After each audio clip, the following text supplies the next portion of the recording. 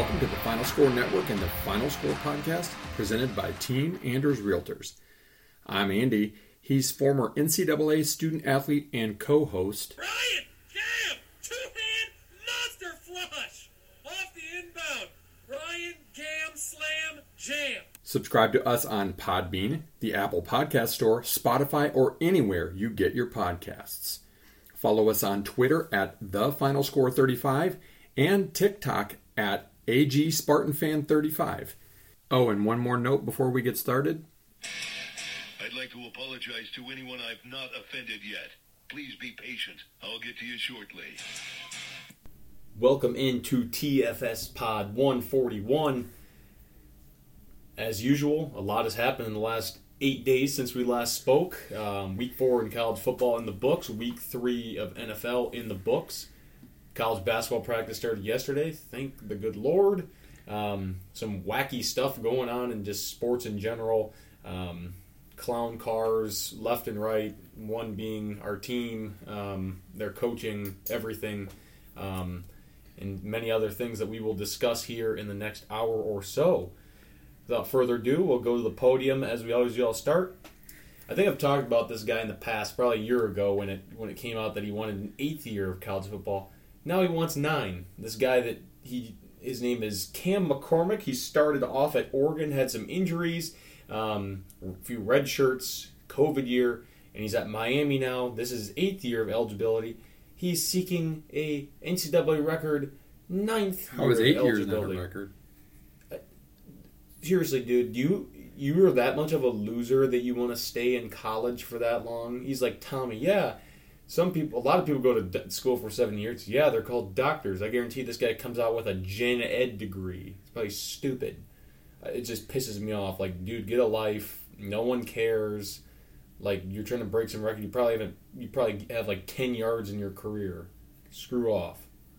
Participation trophy days. All right, my podium. I'm going to go a little bit of a part 2 off of last week, because last week I gave a little benefit of the doubt to HB, Harlan Barnett, Michigan State's interim coach, but asked him and other coaches to just tell it like it is. Quit sugarcoating a pile of dog you-know-what in your press conference. Tell the truth. So I got a question this week. Why do lame duck coaches need to care? Or no, not why do they need to. Why lame duck coaches need to care about what they're leaving behind and not ride or die with seniors or upperclassmen. My point is Harlan Barnett, if you're auditioning for a job, you're failing miserably because Michigan State is got to be one of the most penalized teams in the country. They're the most rudimentary mistakes. We're going to get into the game, obviously, in first down, but my point really here is the quarterback situation. Those who are at the games the last couple of weeks have noticed that every time Noah Kim makes a mistake, he comes up limping afterwards. Happened again against Maryland. Then finally, Caden Hauser gets to go in the game, leads Michigan State on a good drive. They set him up for failure by calling a screen pass inside their own 10, which, as my buddy Dave pointed out, they don't do in the pros, so why would you do it in college? Throws a pick. Any chance Michigan State had to come back is gone. But he sparked Michigan State to their only touchdown against Washington and sparked them on a good drive in that game, made some good throws. Here's my point. Whether you're HB or another lame duck coach, stop being loyal to seniors. Play the guys that are more than likely going to be left behind and choose to stay behind or maybe ride with the new program. Give them a chance to play, because I'm going to guarantee you this. If Hauser continues to be buried on the bench, as soon as that 30-day free transfer window opens, he's gone. Leave it is gone. And Michigan State's next coach is going to be dealt a hand of Noah Kim, who, no question, has a fantastic arm, but has zero accuracy, has zero poise, has happy feet, can't take a hit, so on and so on and so on. So my message is, Harlan Barnett, get your head out of your ass. Quit saying to the media that we're riding with Kim because he's our guy. I don't care if Hauser doesn't, in your mind, give you as much of a chance to win. Newsflash, you aren't going to win again this year. You have won better than maybe, and that's Indiana. and a couple of games that you could maybe pull one out of your ass. You still have to play Penn State, Ohio State, and Michigan. That's 3 more losses right there. That's 2 and 5 out of order, meaning you have to win, what is that then? 5 out of the last 7 to go 7 and 5. 5 out of the other 7. There's no way it's going to happen. So freaking burn the boats. Let the Noah Kims and the older guys that are not going to be the cornerstones of the program transfer in the transfer portal. Because I still argue that guys that are starters, Hall on defense is a great example. Rucker, who started last week as finally coming off injury at cornerback, really good. Like those young freshmen that are starting and playing a lot, they're going to stay if they're starters. If they're not, then they're going to take a chance and they're going to go somewhere else. So bag it with the seniors, bag it with the old guys, and play the young guys. I'm tired of you riding or dying with a quarterback who has scored us, 6 points in the last 2 freaking weeks. Tired of it. I'm over it. 3 points. He had 1 touchdown drive last week. Oh, true. I forgot. It was so bad I tried to blank out of my memory. No kidding. All right. Multiple flags to be thrown this week. I'm going first. I came across this afternoon. I think it was on TikTok maybe that I started reading it, reading an article about it. Really weird. It's just, I don't even know how to explain. So there's a big rivalry down in New Mexico. New Mexico State, New Mexico, they hate each other. This is what the article says. Teams investigate after video shows NMSU player allegedly urinating on rivals' practice field. It was their starting quarterback, New Mexico State. Didn't they have a murder between those 2 programs last year? Some guy got murdered last year. And unbelievable. And there's some guy who took a video of it. It got leaked. Now it's out. No pun intended. Literally. It got leaked. It's just, what are you doing, man? Especially in today's day and age, you can't do anything like that. There's cameras everywhere. Yeah, it's not like when I was in college when nothing that you did that was crazy and stupid made social media. The worst you had is a Polaroid picture of something. Like, these people have no freaking brains. That's because they're playing 8 or 9 years and they don't have an actual brain to think with. My flag's a little less salty than that, but anytime I see this, I just want to throw a flag. And it's, come on, man, on the Ohio State players. Like, up on their bench taunting Notre Dame fans. Act like you've been there before. Like, you're a perennial power. You are in the playoffs or in the hunt for the playoffs every year. This isn't Michigan State going down to Notre Dame in the midst of a dog-do season and pulling off a shocking upset while getting trash talked and being told about their coach. Then maybe I could excuse it, but you're Ohio State. Take it like men and celebrate with your team. It just infuriates me when people... The fans are dumb, right? Like, I'm one of them. We say dumb stuff. We say it if you're close to get people's goat, to get you to get a technical, to get you to play. Like Ryan and I will talk often about the example of my boys that listen to the pod. Remember, we, especially me, would give Quanzo Martin for Purdue an earful when Michigan State played them. And like 3 years in a row, they won titles in the Big Ten, and Michigan State finished second to them, like our sophomore, junior, and senior year. And Quanzo Martin would come to town, and I just would ride his ass, and he would look at me like, come on, bring it, boy. And he would go off on Michigan State. But, like, for every one of them, there's a Nigel from Wisconsin who Michigan State rode mercilessly and played one of the worst college basketball games I've ever seen. Nonetheless, fans say stuff. You as a player, keep it between the lines, especially when you're Ohio State, especially if you're Michigan. And I would say the same of Notre Dame if they were doing it. Like, get a brain. Buy a clue. You're idiots. Well, in Ryan Day, we can discuss him. I might as well do it now. We're talking about it. He's the thing. No, we're from Ohio. No one respects us. Saying all this crap. It's like, dude, because Lou Holtz, suffering succotash Holtz, can hardly speak. The poor guy's like 900 years old. Like, dude, like you're at Ohio State. You're a top 5 program in college football history. Stop it. I think that's, as we may as well, we're shifting into week 1, right? Like first down, or not week 1, week 4. Shifting into first down in territory. I think that's like, if you pay any attention to Joel Klatt, which take him or leave him, he's okay. Like, I mean, once in a while I'll watch his little takes and videos on TikTok.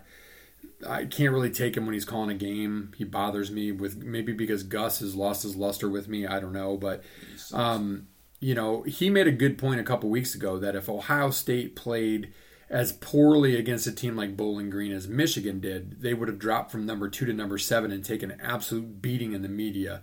So from that perspective, I kind of get what Ryan Day is saying, because Michigan, it's excused away like, oh, they didn't have Harbaugh. Oh, JJ just had a bad game. Oh, this, oh, that. It's excuses, right? And they stay number 2. So I think what Day is trying to do is actually that's not an emotional reaction. I think that's you can debate whether intellectual is the word you agree with, but I'll say an intellectual approach of, all right, then I'm going to turn it on everybody else. And I'm going to get the media to kind of treat us as more of an underdog. And maybe it's because, obviously there's an expectation with them. It's no different than if Alabama, they start rumbling, should Saban retire because they lost to Texas? I mean, give me a break. Then they went out and smacked Mississippi upside the head when they were talking trash to him. Like, some of this is just, it's fuel, it's fire, it's fighting fire with fire. I think it was calculated by Day to say that.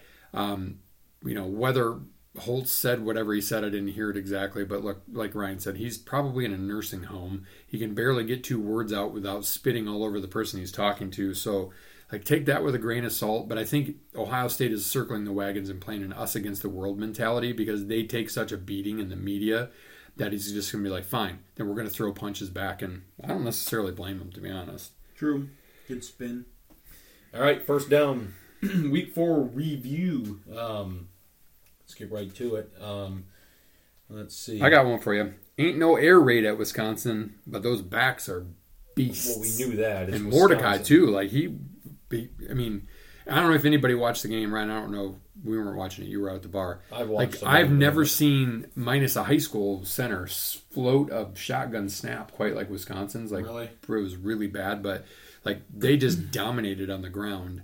Against Purdue, who's decimated this year. On defense, they lost some key guys I talked about in the preview, and they're playing like it. But Wisconsin smartly did not abandon the run, because that's their strength, right? They want to get to air raid, and I think that's totally fine. I think the threat of it is great, but what I saw is old school Wisconsin, and I say you ride or die with that this year if you're a Badger. Yeah, you have to. You have to. It's Wisconsin, not an air raid team. But that was a good win for them. Kind of stomped Purdue. Purdue's bad, though. Should have done that. All right, around the Big Ten, I guess we can go. Indiana 4 overtimes against Akron. Indiana's bad. That's the team that Michigan State has the best chance to win. They'll still find a way to lose, don't worry. Michigan, Rutgers, Michigan's 0-4 against the spread. Good teams win, great teams cover. In Rutgers, that's a game that's a little misleading by the final score, because Rutgers was driving, I think, they had when it was close. Picks, but they're Rutgers, right? Whatever. But they were driving at a point where the game was really close. So it was really no different than Bowling Green, except for it was in the conference. And yet, again, Michigan doesn't slide. I don't understand it, because I'm telling you, they're choking under the pressure of expecting to be right there for a national title again this year. McCarthy is playing Corum's coming off an ACL, I get it, but he's not been anything spectacular. I want to say Carter from Michigan State is still probably pretty close to leads the league, minus maybe the Wisconsin backs. But arguably, he's having a better season than Corum is. Michigan's found some receivers. Their defense is obviously pretty good. They're holding up and not giving up very many points in the first 4 games. They've also probably played 4 of the worst offenses in college football. But regardless, they're doing their job. But that team is overrated. I'm telling you. That doesn't mean that they're not going to be much better as the weeks go on. Team, but they're overrated. And I'm sorry, they were no different with Jimmy back than they weren't. And all I can say is this: is thank goodness for what the inordinate fascination with Deion Sanders, because that means we don't have to listen to the Jim Harbaugh cock-sucking all the time, which is ridiculous. So yet is the key word. Yet is a good point. So, that was kind of a whatever. Florida Atlantic covered against Illinois.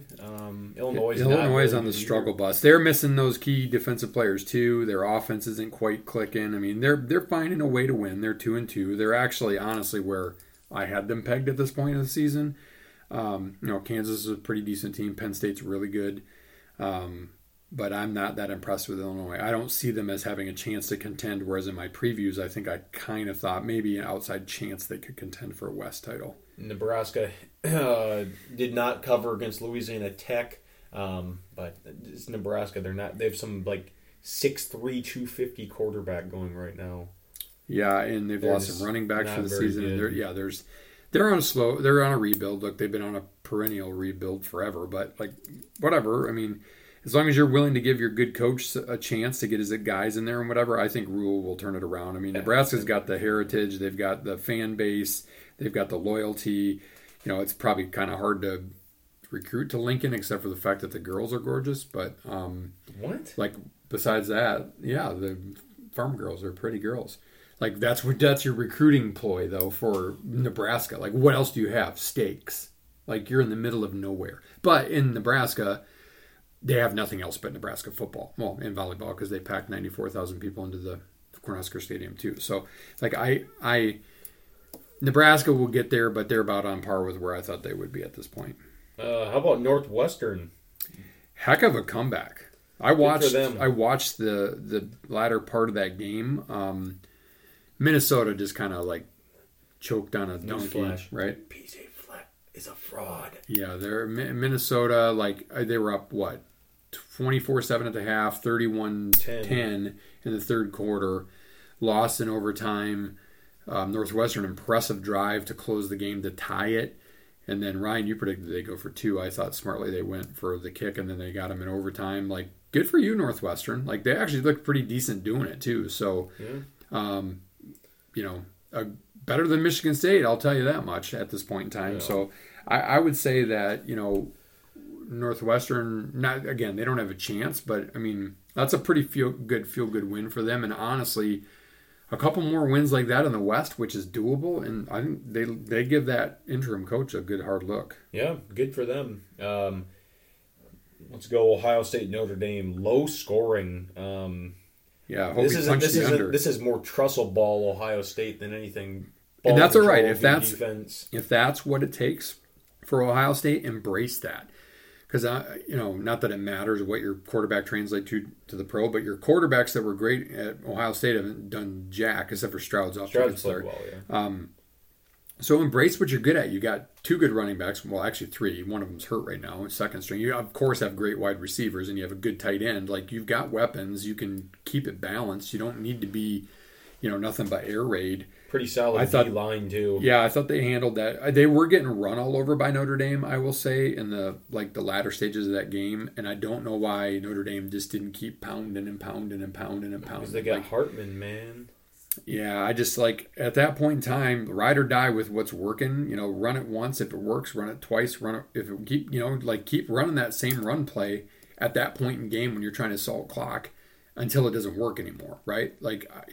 And kudos to Ohio State. They made some big plays down the stretch when they had the ball late. Of course, they scored on basically the last play of the game.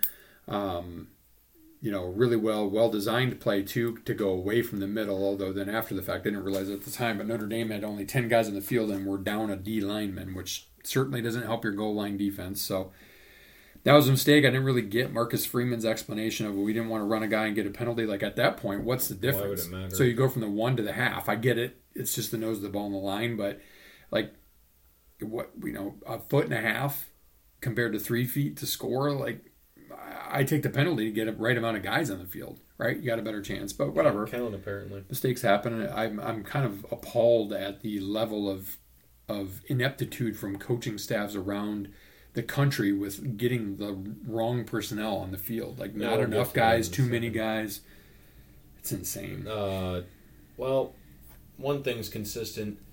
Brian Ferentz is going to be holding the cardboard sign saying, "Help me, I'm poor." So the question I have for you, Ryan, is: given he's going to have to make a move, does Kirk Ferentz retire? He's going to retire. Does he retire? Because he doesn't want to fire his son. No, he's done.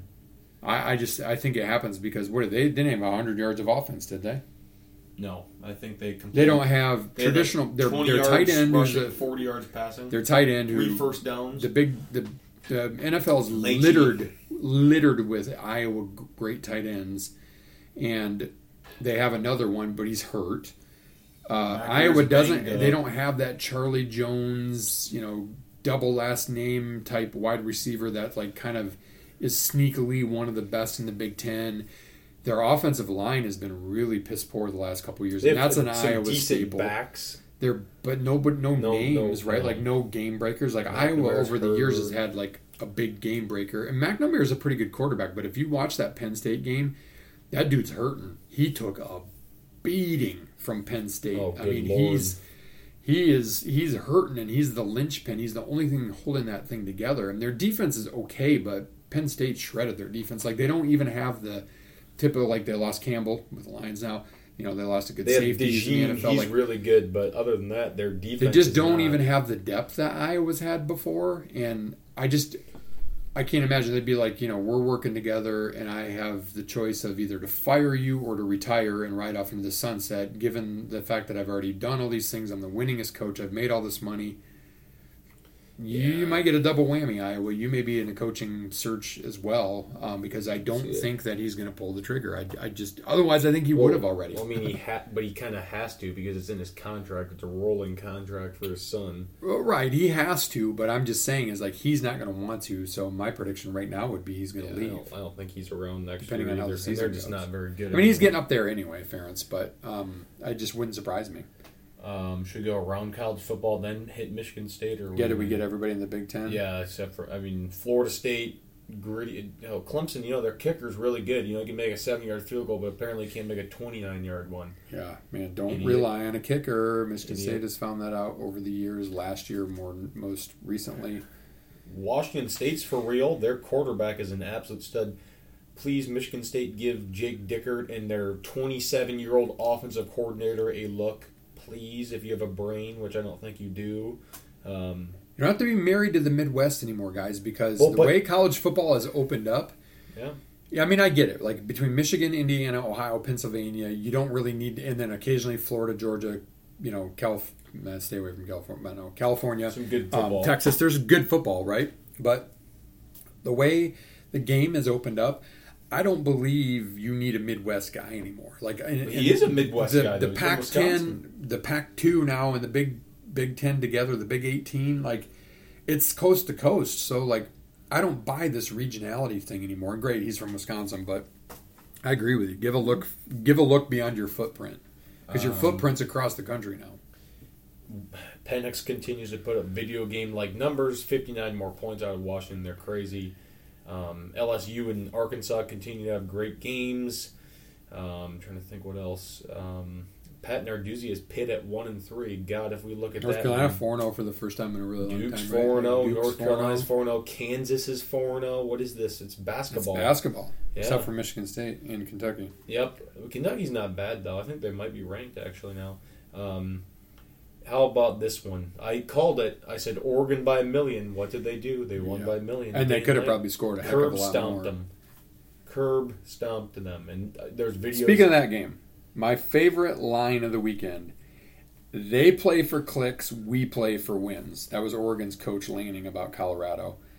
But yet Colorado gets another big noon game, and the game of the century against USC, like every week is a game of the century. And I get it. Deion is a made-for-TV guy and whatever, but like I had a good conversation with somebody at work today. Colorado's got some really good first-level talent. They have zero depth, and that showed against Oregon. Oh, yeah. You cannot... I've said this about Michigan State for years. Like, Michigan State starters I'd put up against, not now, but in most cases I'd put them up there to beat anybody in the Big Ten on a given Saturday. It's the depth that wins games for you. It's when you can get a second and third string wide receiver like at Ohio State that's willing to kind of wait their turn and then bust out and play 2 years and be NFL talent, right? Like that's what Colorado is missing. That's what Michigan State is definitely missing. But if he can stay there, I bet he can build it because probably people want to play for him. Yep. And I'm just tired of that shtick though because it's like, look, they got smoked. They got absolutely obliterated, and yet they're talking crap before the game on the field. That's like all we're talking about is going. Man, look, USC doesn't have a great defense, but they might score 100. Yeah, Caleb Williams is. I mean, because if Bo Nix, the haircut guy, can shred you that much, what is Caleb Williams going to do? Yeah, it's going to be. I'm excited to watch it. It'll be fun. Must see TV. I mean, that's what it is. Colorado. Yeah, well, it'll be our first Saturday at home to just sit and watch a bunch of games. Yeah. Use the picture-in-picture on YouTube TV, which is great. Right. All right, let's get to the 1,000 feet of crap, and then another 1,000 feet of crap, and then there lies Michigan State's football's grave that was dug by Mel Tucker. Long before he jerked it on the phone, because it's clear from the talent. Do not sell me on a coach being good at recruiting, because I think that's overhyped. I think stars get inflated, I've said this for years, by who is recruiting you. And I think it's just an ability to spot talent and build talent. Because guys don't come out of high school. Well, not all. I would say there's cases sometimes when it happens. But most cases, guys don't come out of high school ready-made to be stars in college football. They just don't. That means it takes coaching. Michigan State is top to bottom. We'll pull Courtney Hawkins out of that, because I would argue he's done a good job with young receivers. He's the only coach at Michigan State that I think has coached his players to be better. Nathan Carter is good because he's got talent. I don't think Michigan State's running backs coach is very good. Jordan Simmons hasn't gotten any better in 4 years. Prim didn't even see the field the other day. I don't think Michigan State's tight ends have been squat for years. Their line has been squat, but he's basically a receiver. Yeah, Their line hasn't been squat for years. Riddle me this. Why is Chris Kapilovich, first of all, he got fired from every job he's ever been at, and then we hire him and pay him $1 million. This dude, I'm sorry for my language, this dude is complete and total waste of what? It's funny because everybody, bless I him, love to listen to Dog Valenti talk shit. about this, about how D'Antonio was so loyal to his guys, and it's not the good old boy club, whatever, but I don't know what the relationship is with Mel with these guys, but his inability to actually handpick coaches he's that given can coach, the biggest right? money pool that he could ever ask for, and he brought in these losers. I mean, I'm telling you, there are legit D3 coaches that are better. They will not have a job in college football when they're fired. They will not. And so that's part of my going back to my podium. Are they burning it down because they're like, screw it? I would say why? Yes. Because if you want another job, and a lot of these guys are young enough that they're going to walk. They're not going to get a buyout. I don't think. Maybe they'd get a buyout, but I don't know how their contracts work. But don't you need another job? Don't you want to show that you can make talent better? Because the talent that's gotten better at Michigan State was already good to begin with, and like I said, there's a limited pool of that. You don't just come in off the street. Unless you're like the kid at Colorado who's just, outstanding athlete, phenomenal, plays two ways. Guys like that are exceedingly rare. You coach up offensive linemen. You technique coach up defensive linemen. Yeah, there's athletic features. There's speed. There's power. There's I get those things. There's but measurables. You still learn those things over time as you grow from being a boy to a man. Talent to being smart to run routes, talent to catch the ball. I get it, but have an eye for that, and you can coach some of that stuff. And Michigan State does none of that. And here was my sign that Saturday was going to be an epic flop. For the first time in my 33 years of going to football games at Michigan State, one of our drum majors almost bit it on their ass. They had to put a hand down when they put their little hat tassels down and bent over backwards. Almost bit it. She put her hand down to catch herself. That right there was that's well, it. And the team couldn't even run out correctly. Team couldn't run out correctly. They played Thunderstruck, and they held for 5 seconds. They're oh, we should go. It's little giants. They stood there. Yeah, it's just there is not one ounce of that team that's well coached. Stupid penalties again, retaliation penalties again. There's not enough discipline. men in the field, too many guys in the field. The play calling, 4th and 1 early, 4th and 1 from the 1 yard line. For effing cripe sake, watch a Philadelphia Eagles game. They are 30 for 32 on the Hurts push. I get it, you're college, you're not pro. You can do that. You can do it's it. called It's not leverage, and it's called alignment. And damn it, you should do it every Which time. is stupid if you don't. 4th and 1 at the 1 yard line with a chance to tie that game, probably completely change the tenor of that game. You run an outside run play, stuffed, give up a touchdown. Michigan State 5 turnovers, most of which led to touchdowns. All just stupid. Just what I saw on the field was not. I don't blame the players. I don't think the players quit. I think the players played hard. I think some of their penalties of aggression late were just because they're so damn frustrated. I think they tried, but very good. It's the coaches put them in zero position. Horrible position. There's no. Do they practice during the week? I really wonder if they practice. Two guys in a row dropped touchdowns at the end of the first half. That again makes that a ball game. Might have either tied it or given Michigan State at least gotten them within a touchdown. I can't remember what the score was at that time. It would have been. It was 28-7 or 21-0, and it would have been 21-3. It would have been 21-10. Right, so it would have given them a fighting chance, right? Then the defense comes out strong, but then they give up a fake. Like that's coaching. Have your players. Somebody needs to spy that. Like, how can you ever just say we're going to run away from it? Like, of course, especially with rugby punters, all they need to do is look and go, yeah, I can make that 15 yards. Like, I mean, they did, they made a good comeback and they stopped them on that drive or held them to a field goal or something. But even later on that drive, they are offsides, and here's coaching again, and your defensive back gives up a long pass. Freaking interfere with them. In the NFL, I get it. You don't want to because it's a spot penalty. In college football, it's a 15-yard penalty. If you're burned and you're beat on a big third down play, unless you're sure as heck, or at least 95% sure you can probably make a play on the ball and maybe knock it away, and the guy's got to make a miracle catch, if you're beaten, interfere. That's coaching. Like, you tell your guy, get out there, especially when you already knew it was a free play. You're giving up in essence another 10 yards. Instead, they get I think it was a 62-yard play. Like, then later in the game, they blew a pick six. Like, I mean, Michigan State can't catch the ball on offense. It can't catch the ball on defense. Missed tackles. Then here's another coaching thing for you. They get a touchdown finally. Go for two. And it's still a game that's within reach, and they go for two. Mathematically, you never chase points at that point in time. Because what it did is it put Michigan State into a position where then they were going to have to score two touchdowns later in the game instead of a touchdown and a field goal. You saved the 2-point conversion for the last possible play. The last possible time you have to do it, because it's not that high percentage, because it's hard to score with 22 guys on the field between the 2-yard line and the end zone. It just is. You don't have the space to operate, and especially the way Jay Johnson calls plays. Speaking of whom, he does nothing to put his team in a place to have success. The screen pass inside the 10 that Hauser threw the pick on, 5 turnovers to 1.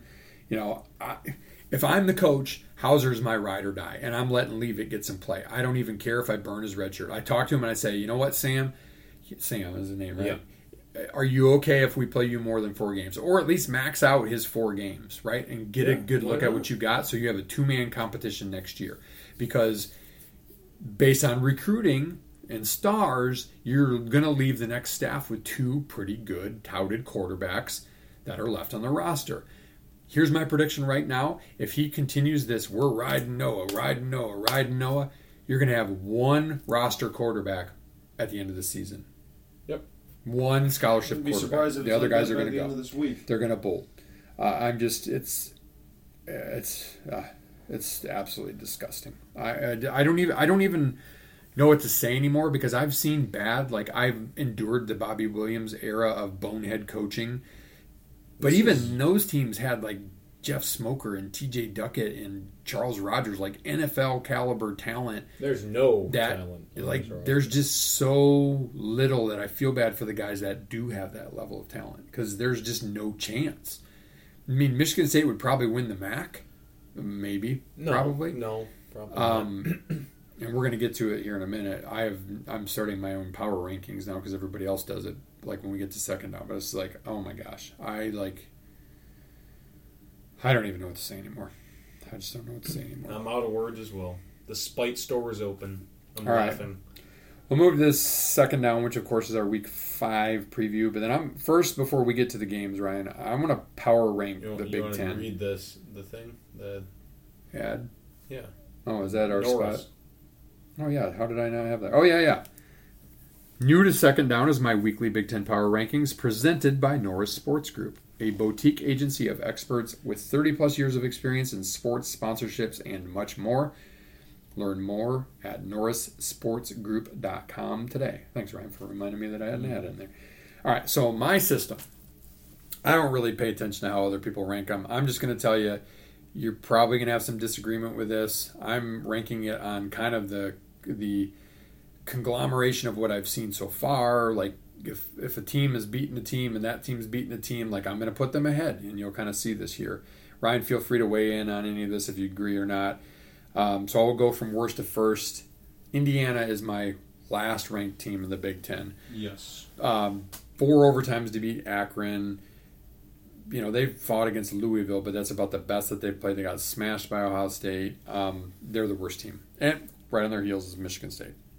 Yeah. It's really, they're playing for the dirty toilet bowl. Not just the toilet bowl, but like the toilet bowl at the gas station that has who knows how many people have gone in it and left it in it. That's the bowl game that those two teams are playing for. There's a pretty big chasm, I think, even between that and 12th, even though in 12th I have Purdue, who at least has played good teams, right? They've played Wisconsin, they've played Fresno, they've played, well, Virginia Tech's not very good, but they went on the road and they played Virginia Tech, and then they played Syracuse. Like, they've at least played, they've probably arguably played the best 4-game schedule so far in the Big Ten.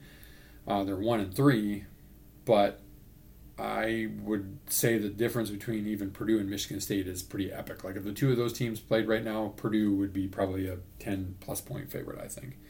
Mm-hmm. At 11, I have Nebraska. I just don't think that they're very good. I think they'll get there eventually, but I don't think they're very good. They've been pretty injury-ridden as well. Number 10, I actually have Rutgers. They haven't really played anybody great so far. I mean, they beat Northwestern, they beat Temple, they beat Vatech, and they battled at least a little bit against Michigan, which they traditionally do. But I think they're pretty clearly better than those other teams. Number 9, I have Illinois. Yes, they're 2-2. Yes, their 2 wins were barely wins. Their 2 losses were against 2 good undefeated teams. So, still remains to be seen. It's not to say that they can't drop lower, but I have them at 9. I have Minnesota at 8, just a smidge ahead. Look, Minnesota's not very good. We saw that against Northwestern, the way they collapsed. So I have Northwestern at 7, and you'd be like, Andy, you have Northwestern at 7. There's no way they're in the middle of the pack in the Big Ten. At this point in time, from what we've seen through 4 games, they are. They had a nice win against Minnesota. Whether Minnesota's good, bad, or indifferent, that was a nice comeback win. They got smoked by Duke. I'll give you that. Duke's a good team. They lost to Rutgers and didn't do much in that game. A lot of turmoil offseason, but they smoked UTEP when we didn't expect that either. So, look, they're 2-2. They might not win a game the rest of the year, but for right now, after this week, I got them number 7. I've got Iowa barely number 6. I mean, they're 3-1, but they're on a fast track to nowhere with that offense. I got Maryland at number 5. And look, I mean, they beat Michigan State with the help of Michigan State beating themselves a lot in that game. We talked about 5 turnovers, a lot of penalties. But I think that, Maryland's got some nice pieces and parts. Now, things get a little bit more real after this week. They play Indiana this week. But, they still have to play the Big 3.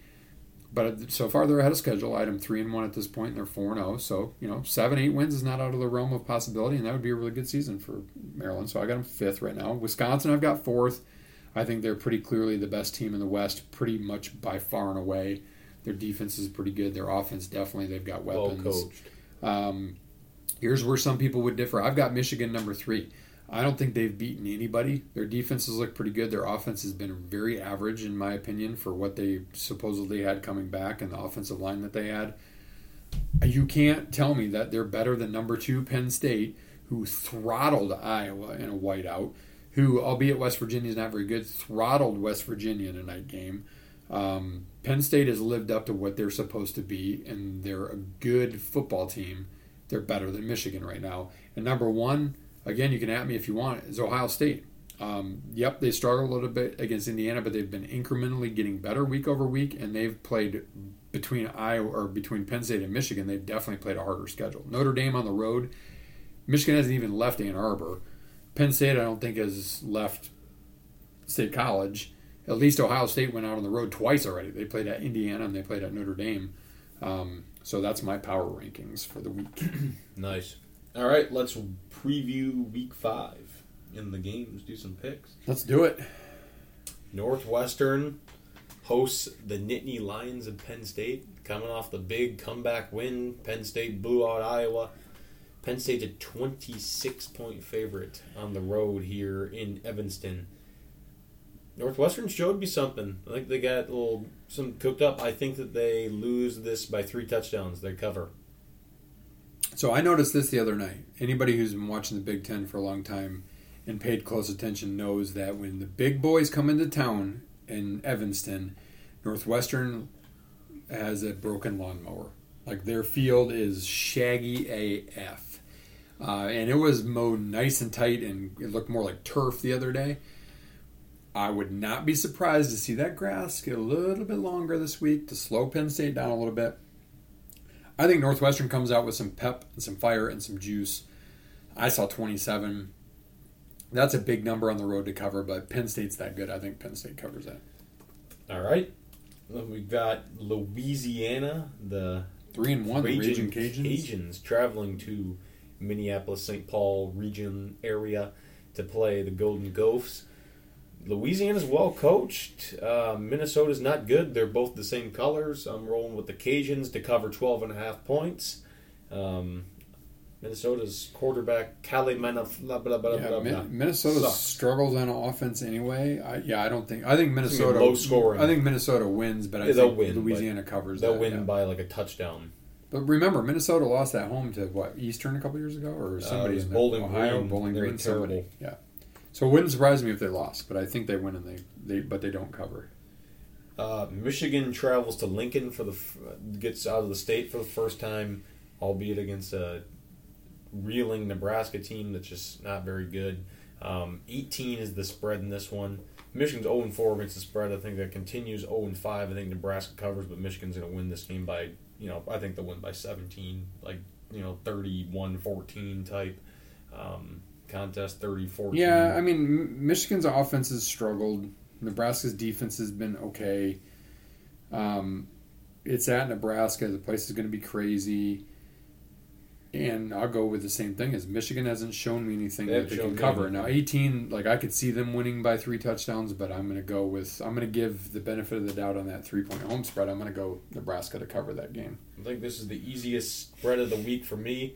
Maryland -14 against Indiana. Oh my gosh. They're going to pound kick it. the They're crap out of They're them. going to double that up. Indiana's not very good. Yeah, straight up here, Illinois versus Purdue. Walters against his former team. It's the battle of the mids. I'm going with the Fighting Illini. I think they get it done in a low-scoring, close battle, like 13-10. Man, I just don't think Purdue's just not playing very well. They haven't really shown me something that says, oh yeah, they're ready to break through. Their defense is really, really struggling. I knew it would struggle early, but not through 4 games. So I'm going with you. I'm going to go Illinois in that game too. Yep. All right. I made this spread myself because it's not out there. Rutgers hosts Wagner, the Seahawks. 30.5. Can Rutgers cover that? You don't think they'll cover it? I don't think they'll cover it. I think they cover it. I just made that up. I have no idea what it would be. Don't really care. It's Rutgers. The moment we've all been waiting for. This spread has gone from 6.5 to 13 is what I saw. Well, we're doing it straight because this is the best offensive coordinator in football, and Brian Ferentz is the best defensive coordinator in college football, Scotty Adelson, and Michigan State is the second best offensive coordinator in football. Good heaven almighty, 10-0 final. I've said this since Saturday. 10-0 final score.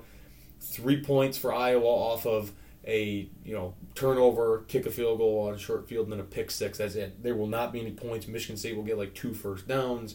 No way they're going to be able to run against them. And this is going to be just awful football. Yeah, I hope it just rains too to make it even better that way. Check it. I will say there. I think the over under is at 39 or 30. Yeah, right around the high 30s, mid high 30s.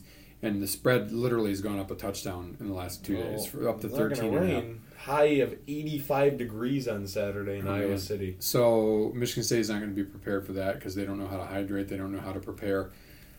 I would, if we're betting the spread, I would say that I would actually say Michigan State could cover 13.5 because I don't think Iowa can score 13.5 points. But Michigan State can't score more than 3. I think that ends up being a 13-3 game. I think, Iowa wins that game and they go way under. So I'm probably going to punch the under, and I'll see. I'm going to see how it's going. It was 39.5. That's what I got it at on Sunday. 39.5. You think that these two god-awful shithole teams are going to score that many combined points? No way.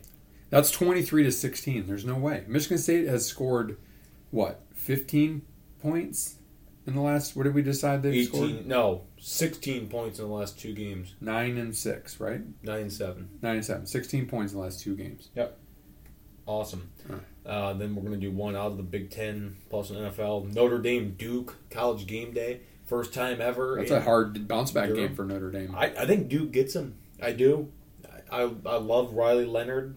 And I love Mike Elko. What's the spread in that game? You know? It's close. Please, God, let Mike Elko be the next coach of Michigan State. Please. Are you going to talk to us about who you're going to do a coaching analysis? No. I'm trying to, guys, let Ryan know if you want him to do this. I want him to break down. I don't know anything about I want him to look at the top 5 to 10 candidates for Michigan State. If the media were to tell you the top 5 guys would be Charles Huff, I know Charles who they Huff, would tell Charles you. Huff.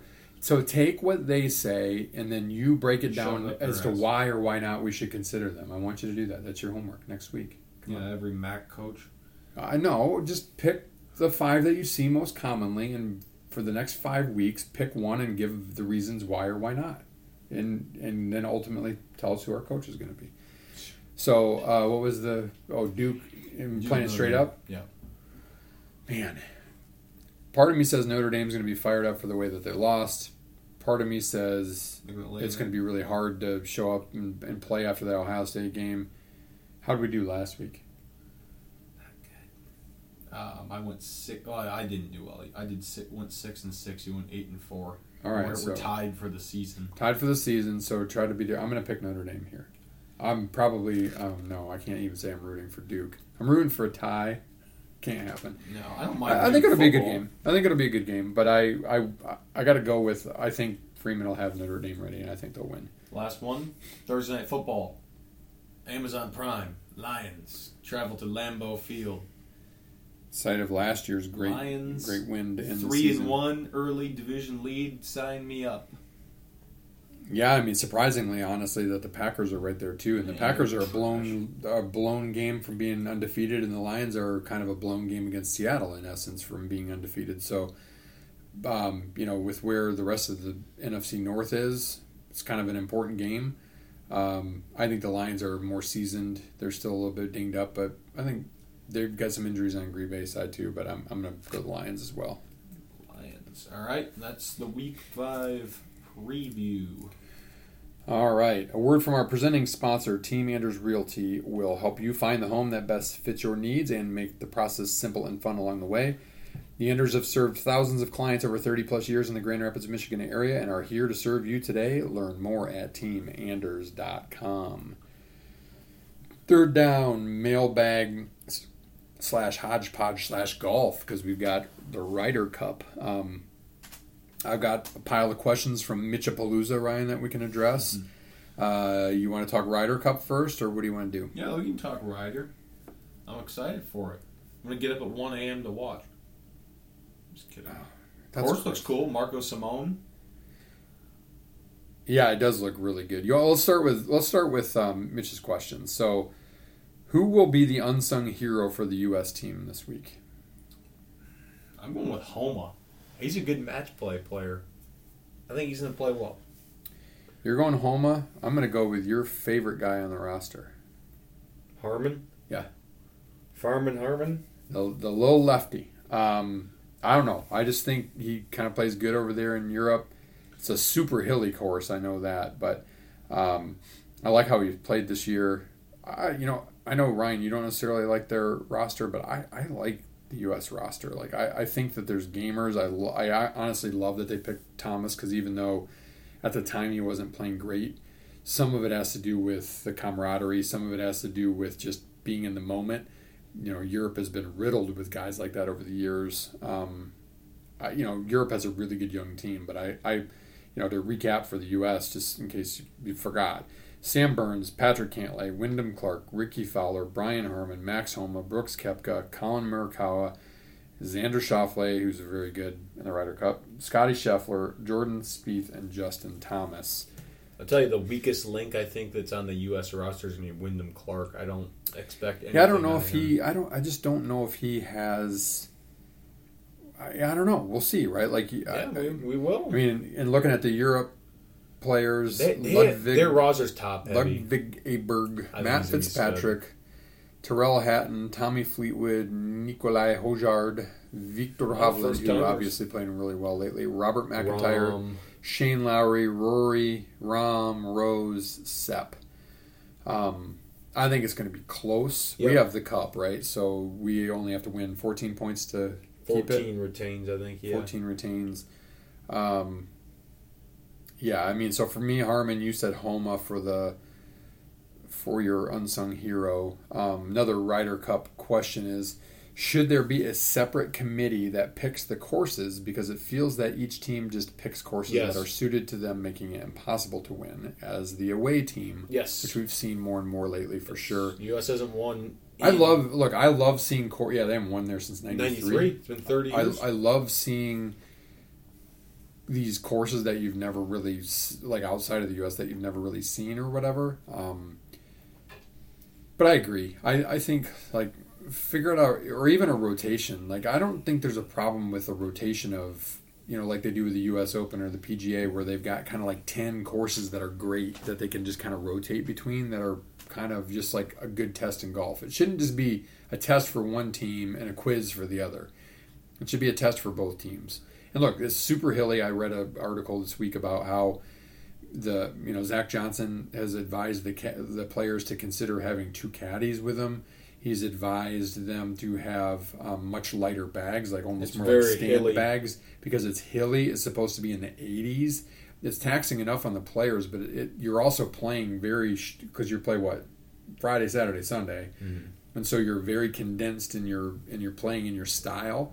Yeah, you can take some more strokes off in like the 4-ball and some things like that. I understand that part of it, but like watch for the fatigue factor. Now, I'm not saying that John Rahm's not going to get fatigued or Sepp Straka, because those are some big dudes walking up and down those hills. I mean, I sure would, but the players are in peak physical condition, and let's face it, so are the caddies. But don't underestimate that, I would say.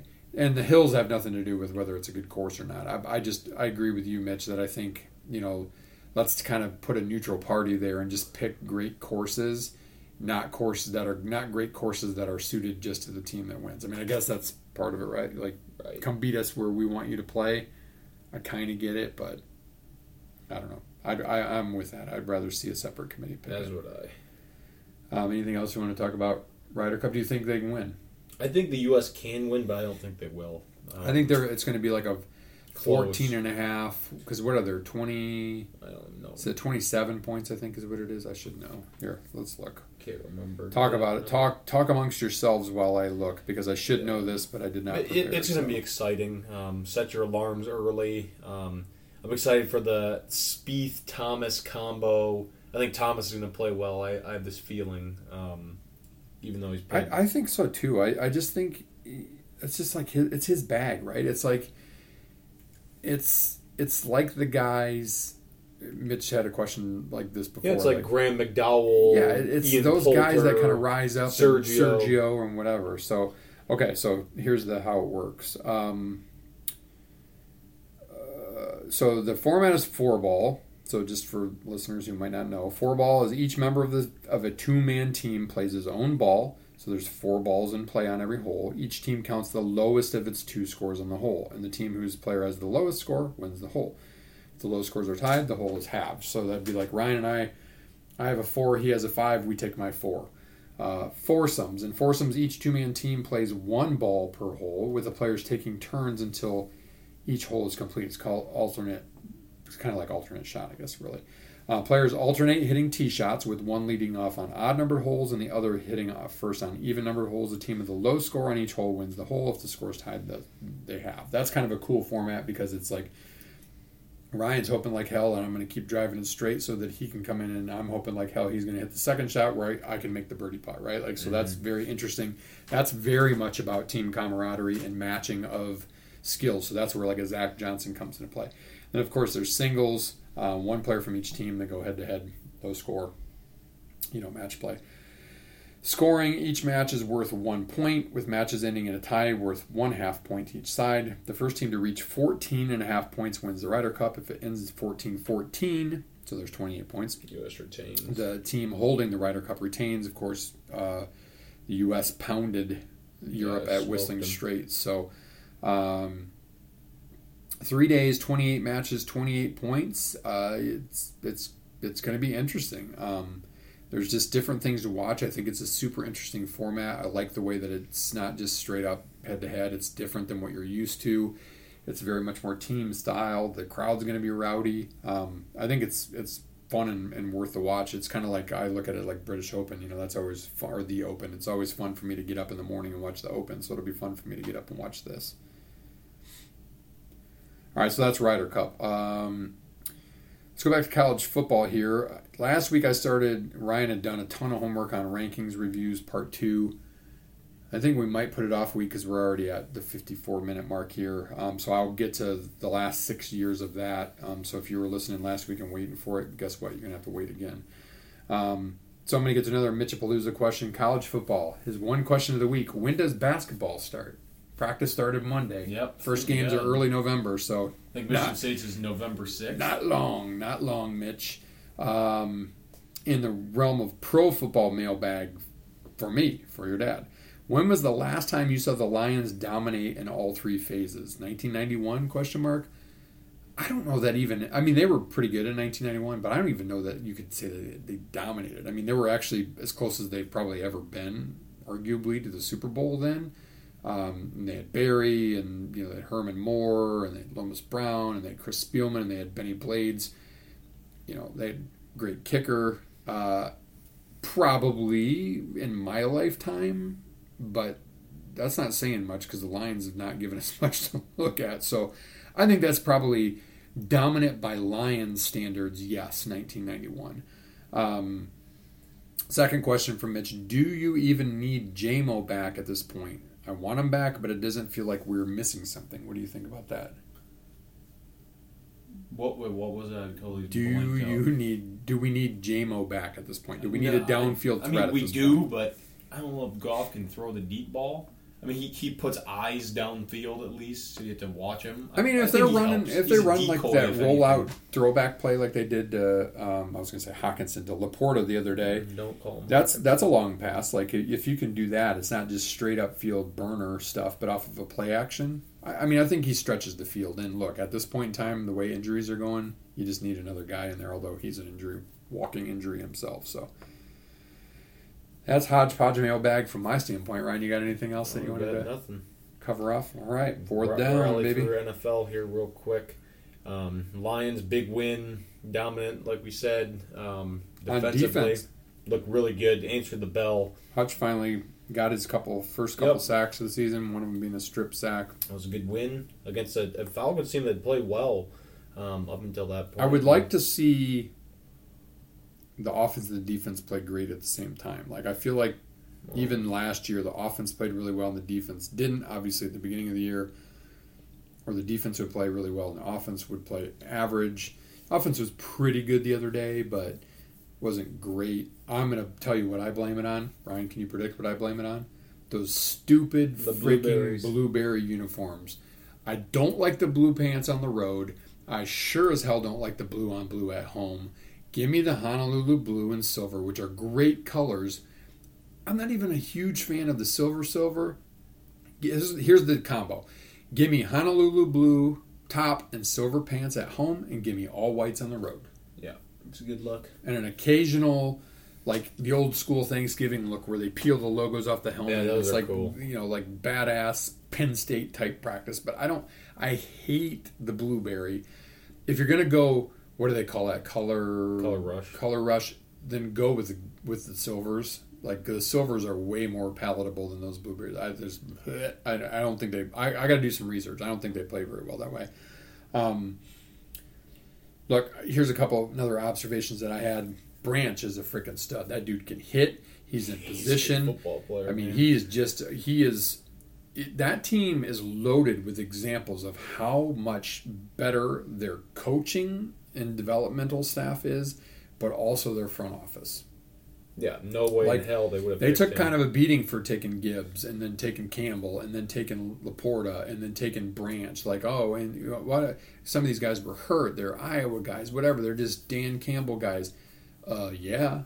and they're good football players, and they're smart football players, and they make plays, They're and versatile. they're aggressive, and they're versatile, and they want to be a part of a team. Like, there's nothing wrong with that. And in my lifetime, I'll throw that question back on you, Mitch. Like, have you seen in your lifetime a Lions team that was not inept when it came to building a roster? This is the most sound roster I think the Lions have built from top to bottom. Yeah, it is. I mean, there's in the NFL, because you only carry 53 guys, there's depth issues because of injuries. I mean, Lions are like down to their third string rookie tackle, right tackle right now, with Penny playing over on the left with Decker out. You know, so that goes back to Mitch's idea that we talked about last week. Should there be in a minor league? Yeah, I'm going to tell you right now, get rid of college football Thursday night, get rid of NFL Thursday night, and have the USFL play Thursday nights, and then keep the NFL to Sunday and one game Monday, and then an occasional holiday type of thing like Thanksgiving or Christmas Eve or whatever, occasional Saturday game, and then play them simultaneously. So you still get your Thursday night football, and what you're watching is your Michigan Panthers, who's all your practice squad guys for the Lions, and see who you might need to bring up for the game.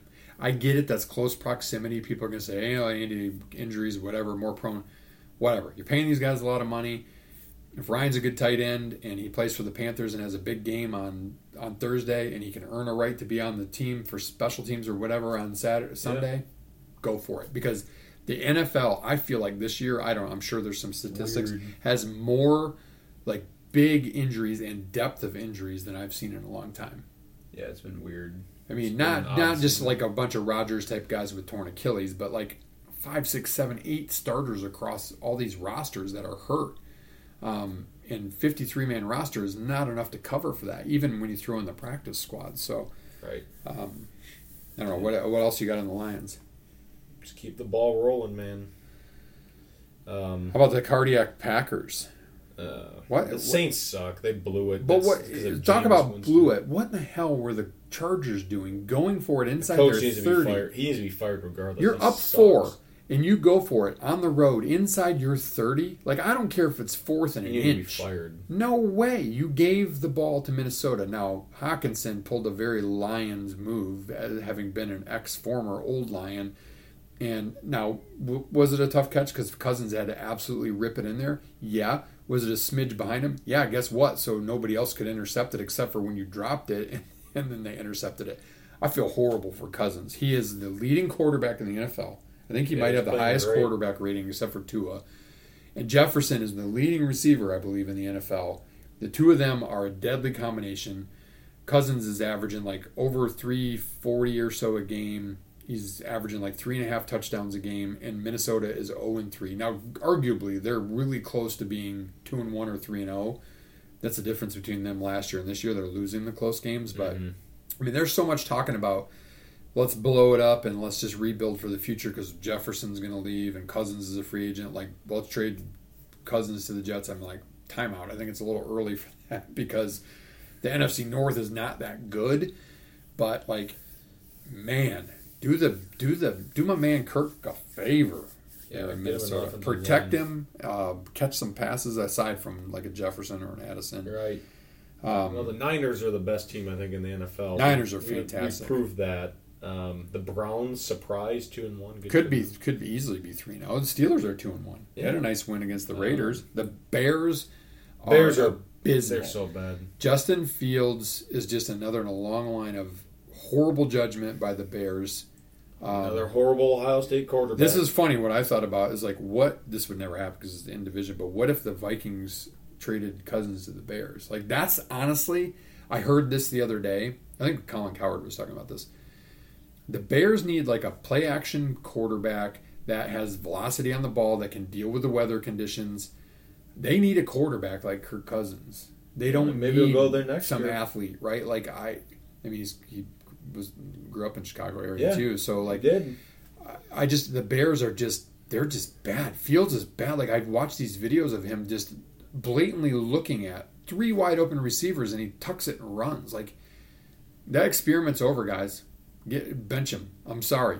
You made another Peterman's their backup. Another bad pick at quarterback for the Bears. Like when they picked Trubisky over whomever they picked him over. Like I don't care that the Bears are bad because they're in the NFC North with the Lions, but they're bad. The Cowboys already choking because they lost to the Cardinals. Yeah, they talk all this crap. The Eagles are 3-0. They're very good. Bengals finally. Yeah, but screw Philly because they had a chance to just kick a little pooch field goal they and get the over.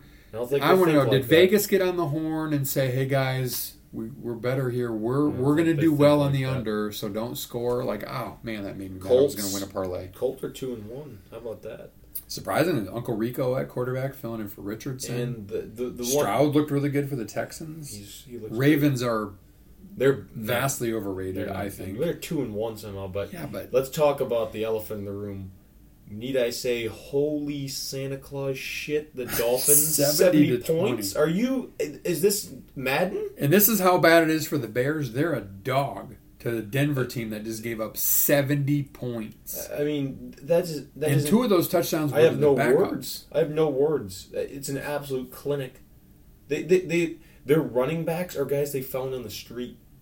Literally, like 6th-round picks, guys that have been cast off from other teams. Two was playing their amazing. coach. He's kind of a computer nerd, but in a way, he's kind of like the bizarro he's a Dan football Campbell. savant. But he's a bizarro Dan Campbell. He's a player's guy. He's not like a man's man player's guy, but he's like a video game. Like, hey, let's go out there and just pitch it around and they just play a fun style of football. Right, like the Dolphins. They started great last year and then they kind of fizzled because Tua took a beating. So let's see if they can stay healthy. But yeah, that was unbelievable.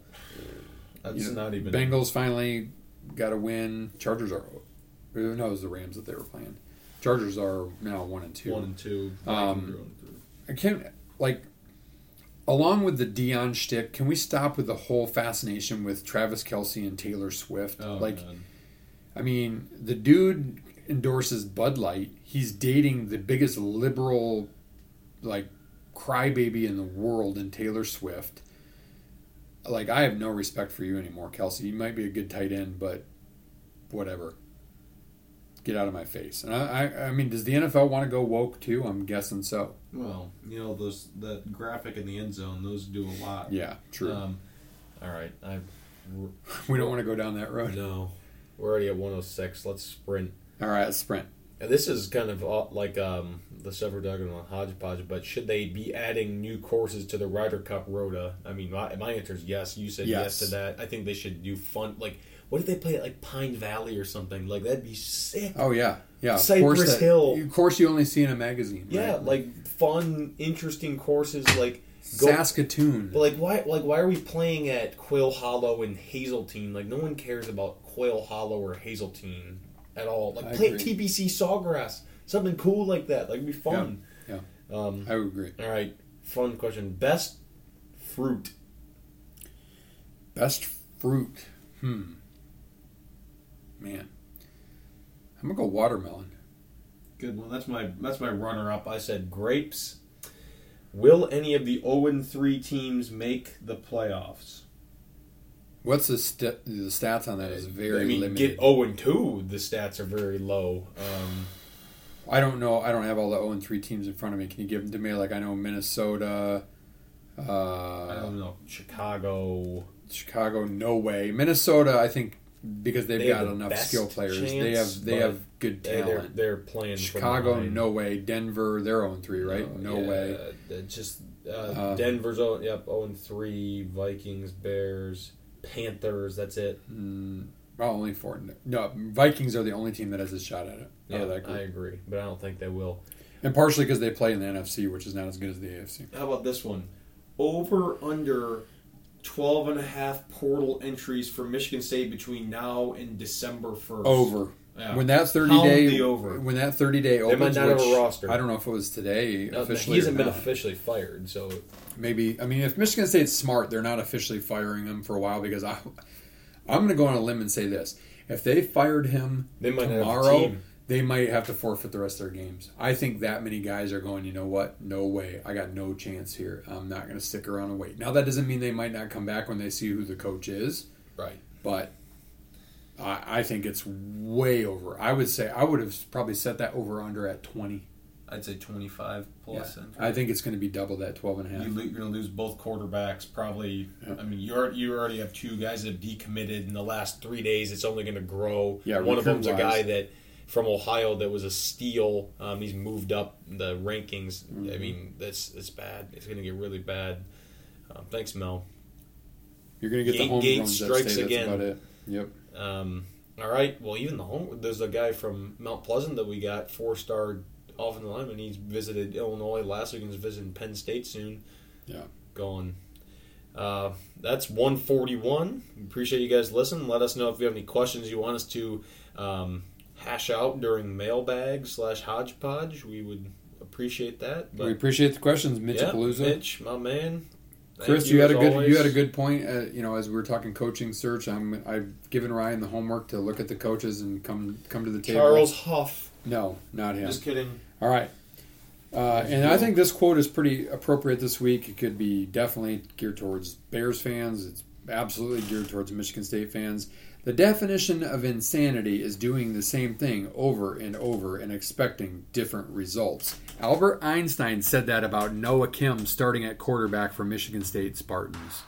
Peace out.